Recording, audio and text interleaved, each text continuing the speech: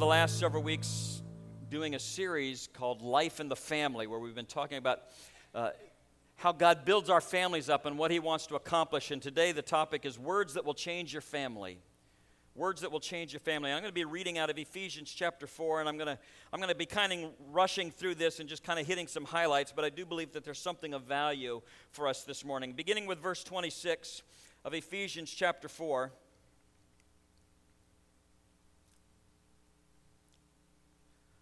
I was wondering why it wasn't there. I'm in the wrong book. There it is. In your anger, do not sin. Do not let the sun go down while you're still angry, and do not give the devil a foothold. He who has been stealing must steal no longer and must work, doing something useful with his own hands, that he may have something to share with those in need. Do not let unwholesome talk come out of your mouths, but only what is helpful for building others up according to their needs, that it may benefit those who listen. And do not grieve the Holy Spirit of God, with whom you were sealed for the day of redemption. Get rid of all bitterness, rage, anger, brawling, slander, along with every form of malice. Be kind and compassionate to one another, forgiving each other, just as in Christ God forgave you. Lord, I pray this morning that you would take these words, which have been inspired by the Holy Spirit, to be words that we live by, and that you would begin to give each of us direction through the anointing of your Holy Spirit, because there's ways that all of us can apply this that would bring change to our family and be a benefit to our spirit. And so we ask for that direction today in Jesus' name. Amen. There was an angry obituary that was published this week in Redwood Falls, Minnesota, in the Gazette, and it went viral in a matter of hours. Many of you probably saw it. But Kathleen Dimlow died on May the 31st in Springfield, Minnesota, and her obituary was written by two of her children that, as you're hearing it, are going to understand the absolute anger that they had lived with. It says that she had married Dennis Dimlow in 1957 and had two children, Gina and Jay. The obituary continues that in 1962 she became pregnant by her husband's brother, Lyle, and then moved with him to California. Her children wrote, she abandoned her children, Gina and Jay, who were raised by her parents. She passed away, and here's what they wrote. She will now face judgment. She will not be missed by Gina and Jay, and they understand that this world is a better place without her. Wow. Wow. Anger is a huge, huge problem in our world. It also is a problem in the church world, and it's also a problem in many families. During my years in ministry, I've seen many Christian marriages that broke up because of unresolved anger that was expressed in some really inappropriate ways. I've heard of pastors who use anger to intimidate and dominate others within their church. I've seen fathers and mothers who are abusively angry in their words that they express to each other and to their children. I've seen church members angry with other church members to the point of leaving a church rather than being reconciled. And when confronted, almost always, those who are angry will deny it. Almost always. I believe if there was a main takeaway that I would like you to have today, it's this. Families that forgive know how to live. And if you're going to grow, you must let it go. Families that forgive know how to live. And if you're going to grow, you must let it go. And I want to begin by saying that in your bulletin today, there's an outline of the message. And if you'd like to use that to take some notes, you can do so. I'm going to be kind of quickly moving through some things. But the first point is that the Scripture begins to speak to us about practices that we need to avoid. Practices we need to avoid. In this fourth chapter of Ephesians, the heading of this chapter would be unity in the body of Christ. In other words, everything that is being spoken here about anger and the way that we treat each other is intended to be spoken to the church. These are people that were in relationship with the Lord. And as you move into chapter 5, we understand that that is a unity in the home and unity in the family chapter. And so you need to know that just because of the starkness and the power of the words that are being used here, it's not to the unbeliever, but this is a direction to those who know Christ Jesus. And there were a list of some things that we quickly highlighted as things that were to be prohibited or things that we are not to allow. Number one, it says, don't sin in your anger.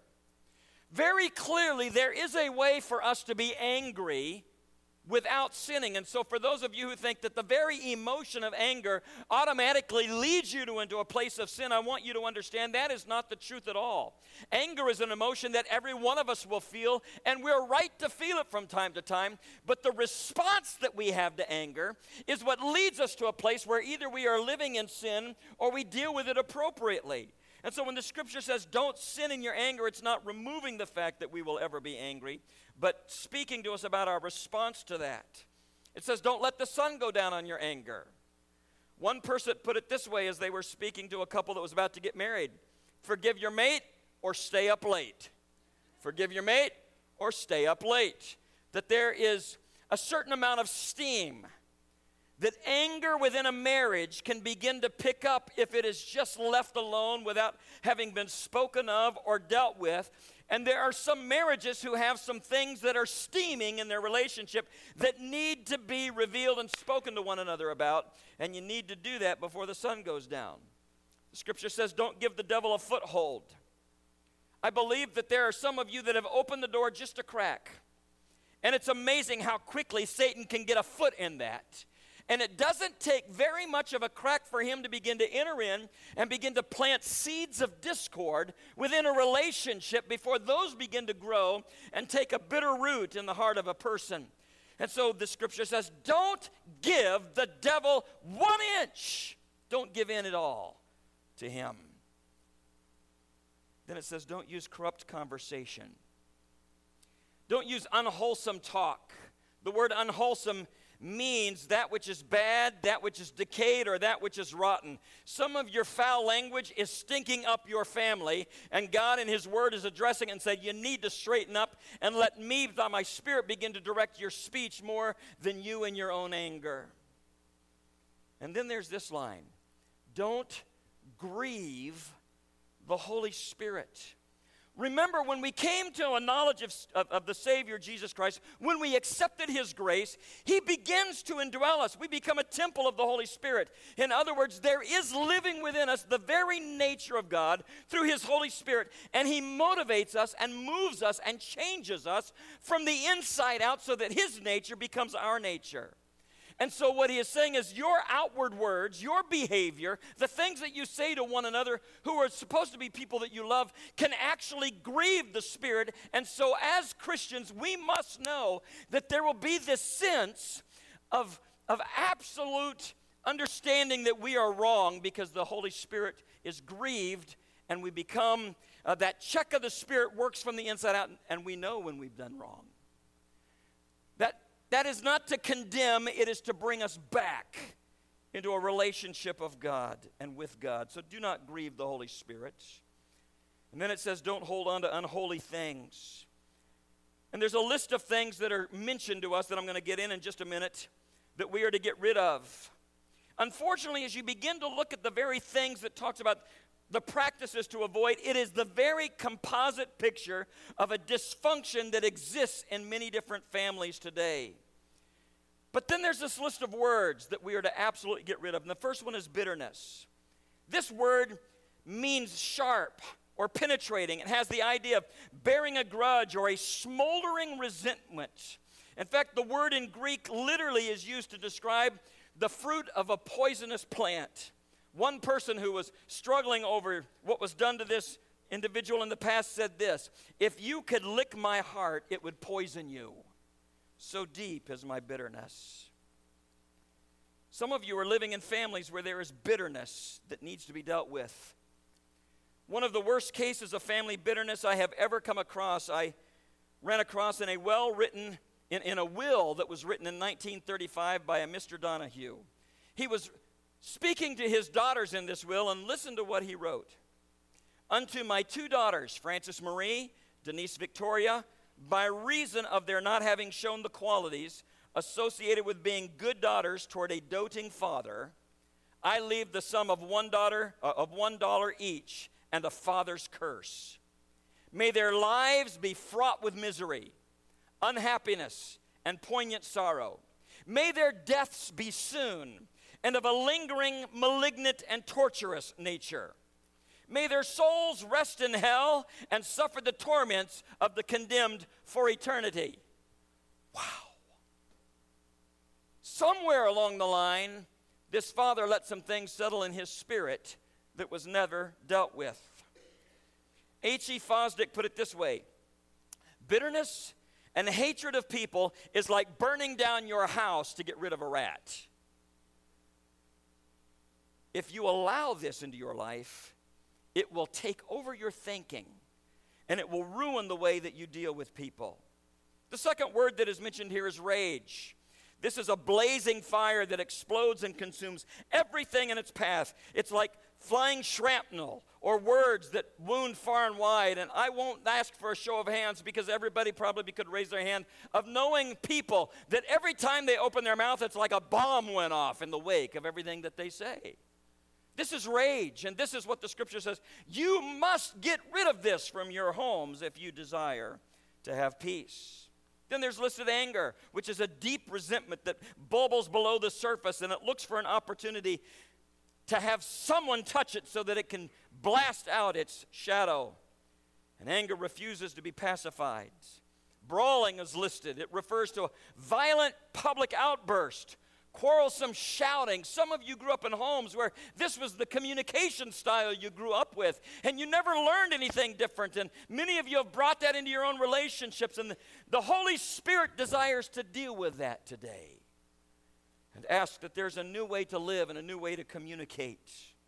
Slander is speech that's injurious, and it demeans the character of somebody else. And malice, which is the desire to injure others and make them pay a price for causing us so much pain.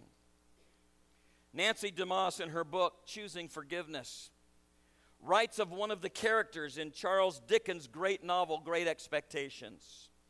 And she states in her book that it makes me think of Miss Havisham. Her pain is great because on her wedding day at 20 minutes to 9, she received the numbing word that her groom had run away with another woman. And from that moment on, her life stopped, it seemed. Every clock in her house stopped precisely at the fateful hour of 20 minutes to 9.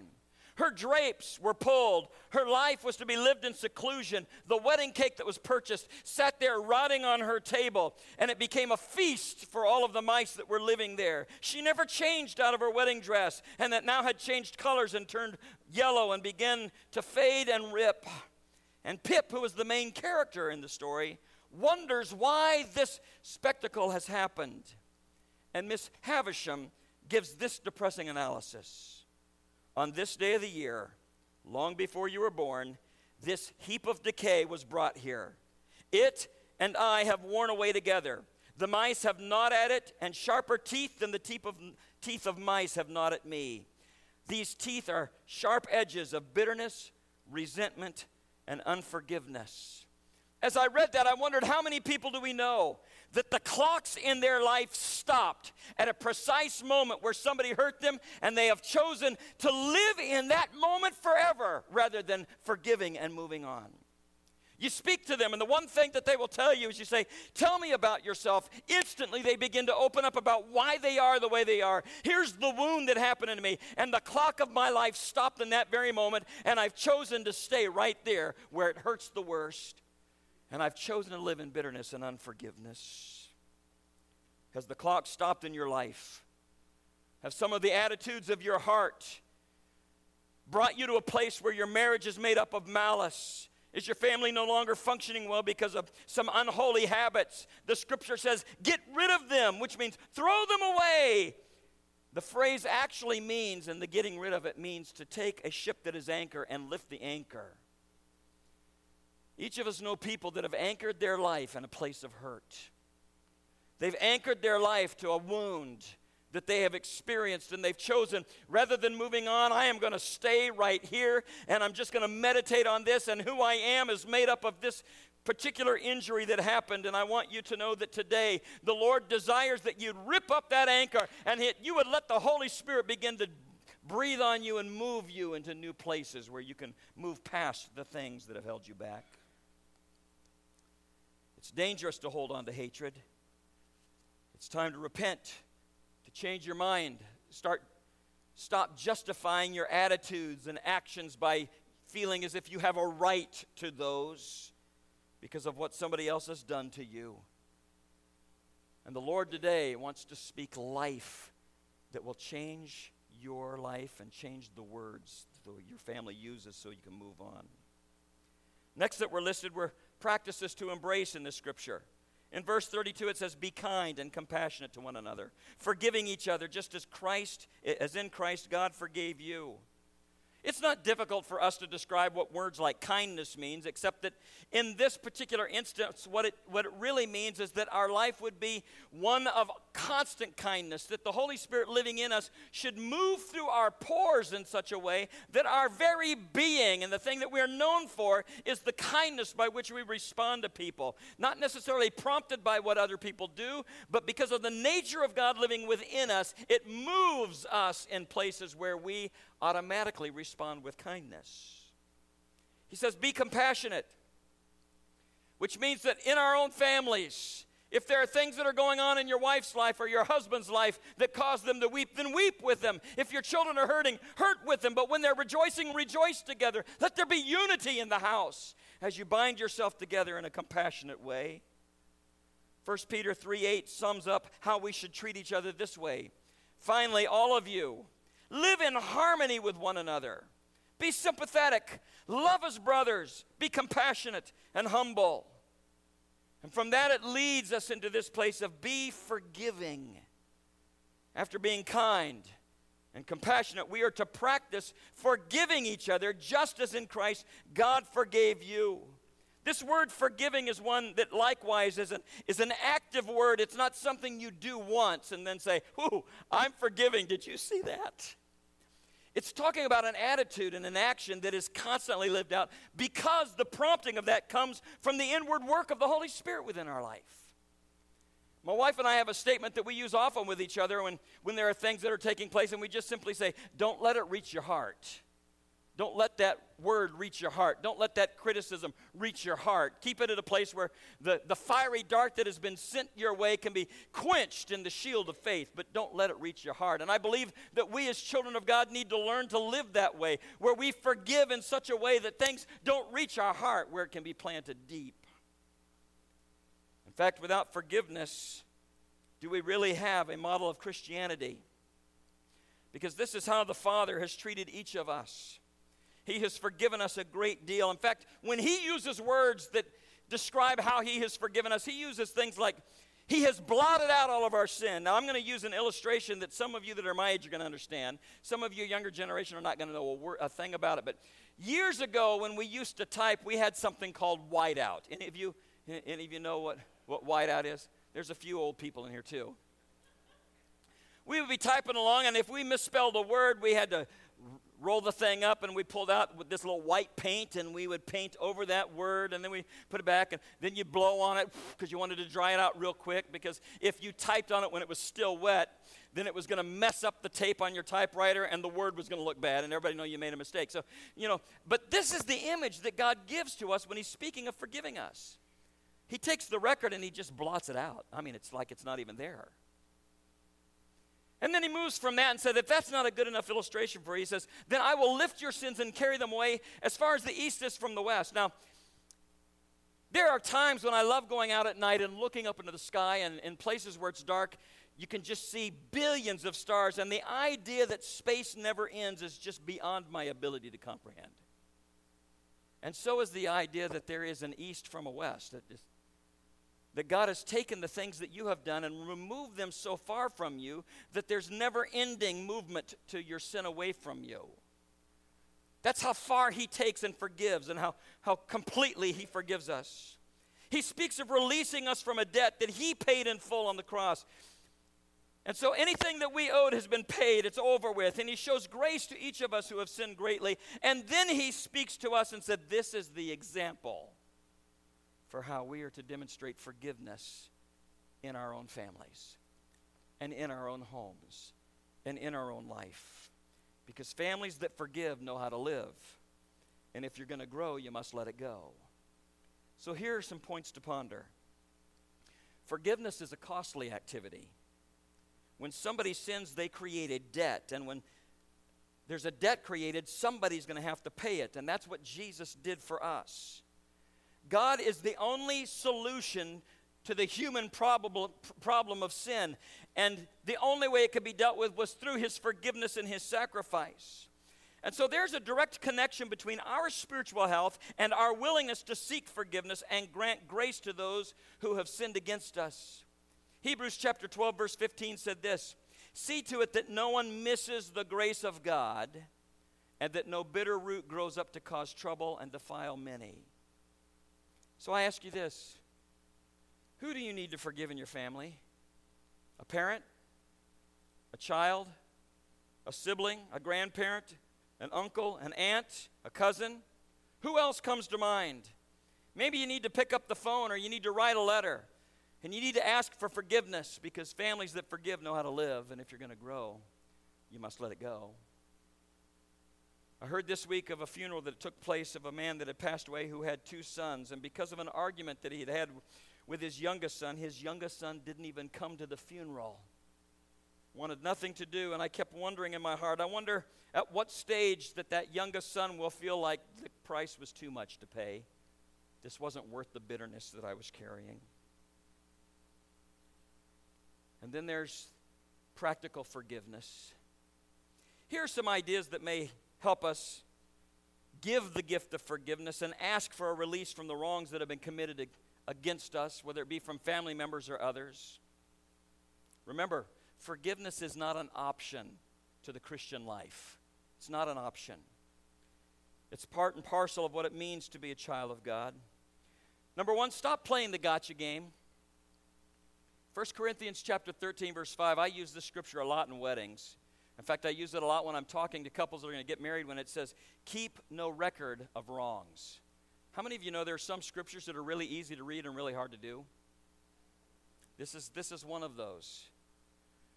Because I might not have a book on the outside, but written in my heart, in some of my best handwriting, is a book that I keep a record, that I have to constantly work to hand over to the Lord, because the things that we remember the most are things that we think people have done against us, and so we begin to take those things down. And in marriages, this is especially difficult for people to begin to get by, because if one spouse is going to keep a record of wrongs, then they can pull it out and use it whenever they want to manipulate the other, or whenever they want them to feel bad, or whenever I want you to do what I want you to do, or whenever I think you owe me something. Here's my book, and we rip our heart open, we pull it out, and listed in it is all the record of wrongs. And the scripture simply says to us that real love keeps no record of wrongs. And today I'm going to ask that you rip that up in the Spirit and never write another word in it. Create a culture of forgiveness in your home.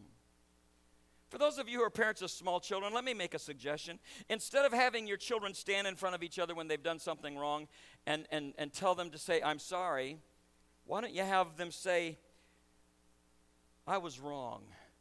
Please forgive me. Cindy and I, through the years, have had our children stand in front of each other, and we've discovered, do you know that you can have an attitude? You can make them say something, but an attitude doesn't necessarily have to be there. Some of you have kids that tell them you're sorry. I am sorry. Oh, very good. I am so proud of you. God is so happy with you. You said the right words. We can say the right words with a really lousy attitude. But if we learn that in humility, I was wrong, please forgive me. And if you teach your children to say those words, not only will it build within them a sense of humility, but it also teach your other child or whoever it is that would say that too, not to say, oh, it's no big deal. No, that's all right. No, teach them to say, I forgive you, so that we can recognize that there is humility and there is completion in both asking for forgiveness and receiving it. It teaches us to acknowledge our sin. If someone has sinned against you, release them from ever having to pay you back. Thank you for all of your Facebook notes this week congratulating me on getting old. I've had a wonderful birthday week, and while I was perusing all of the posts that you wrote to me, I began to look down, and some of you have seen these kind of posts. that an individual apparently does something really nice for somebody else, and they either don't respond or they respond in a negative way, and so you see things like no good deed goes unpunished. And I've seen some of those, and it indicates to me that somebody did something nice for somebody else with a full expectation that they would be appreciated for it. And what happened is when there was no appreciation that came for it, they suddenly dropped an anchor on that bitterness and said, not only am I angry about this, I'm going to tell the whole Facebook world just how angry I am about this. Not that I'm bitter. I'm a Christian. I've got this covered. But I just want the millions of people that are a part of Facebook just to all know how rotten I was treated in this. And we begin to write in that little book of wrongs in our spirit.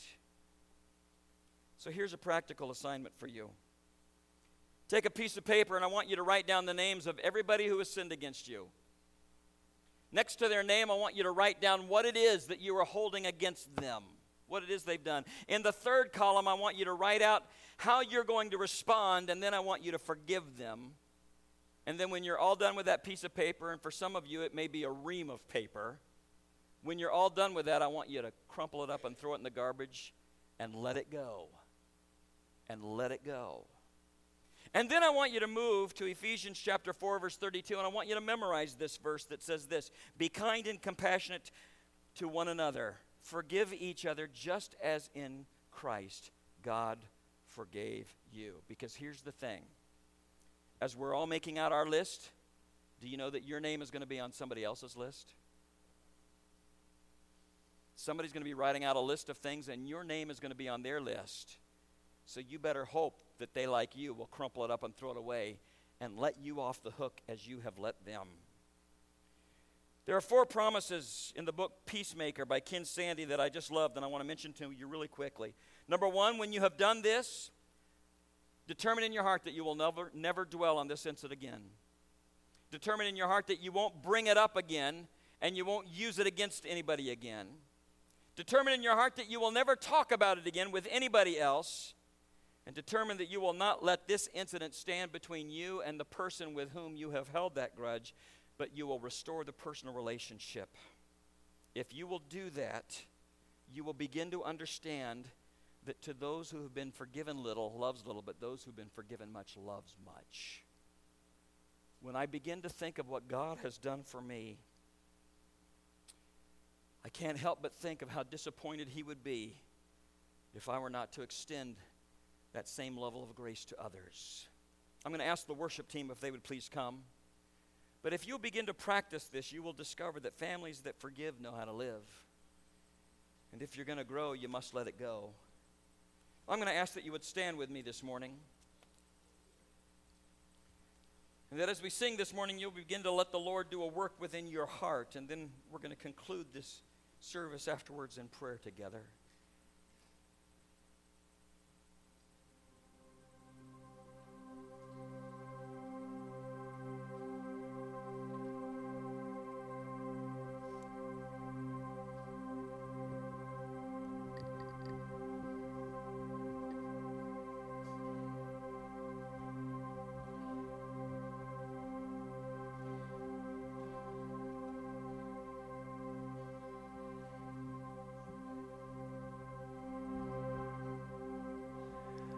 Cast my mind to Calvary, where Jesus bled and died for me. I see His wounds, His hands, His feet, my Savior on that cursed tree.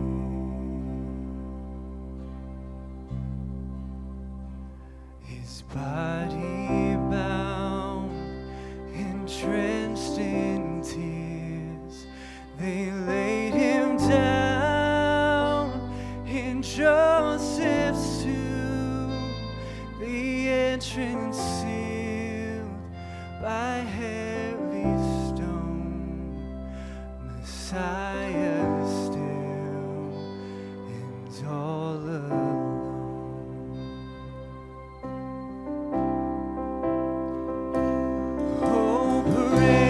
The name of the Lord.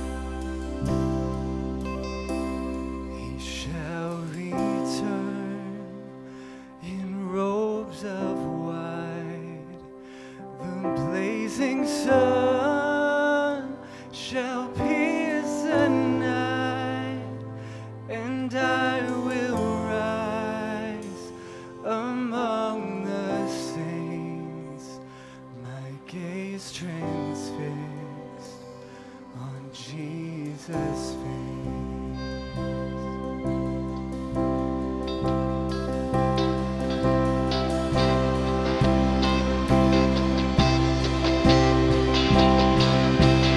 Oh, praise the name of the Lord our God. Oh, praise His name forevermore. For endless days we will sing your praise. Oh Lord our God. Oh, praise the name of the Lord our God. Oh, praise His name forevermore. For endless days we will sing your praise. Oh Lord our God. Hallelujah. I'm going to ask that you would close your eyes with me and bow your heads for a moment, no one looking around. If you're here today and you say, Pastor Doug, I recognize that I've not been very good about tearing up the book of wrongs in my heart. Maybe the clock in your life has stopped at an event that you've never been able to get past, and it has held you back from some things that God wants to give you. Or maybe you anchored yourself on the biggest, deepest hurt that you've had in your life, and you've never been able to unhook that anchor. And today the Lord is speaking to you and says, I want to address those issues in your life. If you're here today and you would like me to pray for you, then I just ask that you'd slip your hand up and you can put it right back down. Yes, yes, yes, yes. Many across the room today. Father God, as we stand before you, we recognize that it's only through your Holy Spirit that you begin to draw us to places where when we step out of the shadows of bitterness and anger, that we step into the glory of your healing power. Father, by the upraised hands this morning, I recognize that your word was hitting a spot in people's hearts. Some of them, Lord, it feels as if every clock in their life stopped at a certain event, or they've anchored on the deepest hurt and they've not been able to move forward, and their families have suffered for it, and their ability to forgive and move forward has stopped. And so today I pray that you would treat us and teach us how to say words that will change our family, that we could begin to speak to each other in ways that forgive. And I ask today that you would break the anchors that have kept people in the hurts of their life and let them sail on in the breath of the Spirit to new places. I ask for families that are sitting there today side by side that long ago forgot about letting the sun set on their anger, and they've been seething, and it's caused a division between them. I ask today in the name of Jesus that you would bring healing to that issue. Let them speak with honesty and love, and speak words that will not lead them into sin, but will lead them to health, so that you can do a work within their life. I ask for those that have written again and again and again in the book of bitterness, and they've harbored things, that today they would open up their heart and let you rip out the pages that they have written and set other people free, so that they can begin to move on with a pure heart. Because, Lord, when you covered our sin, you blotted it all away. You tore it away and you moved it so that you'd never remember it against us again. May we be more like you and less like us, so that we can have words that bring healing. I pray for every hand raised today, that today would be a defining moment that would change their heart and ultimately change and restore families and bring peace to your church, Lord, so that we can move forward in the righteousness of God. And I pray this in Jesus' name. Amen.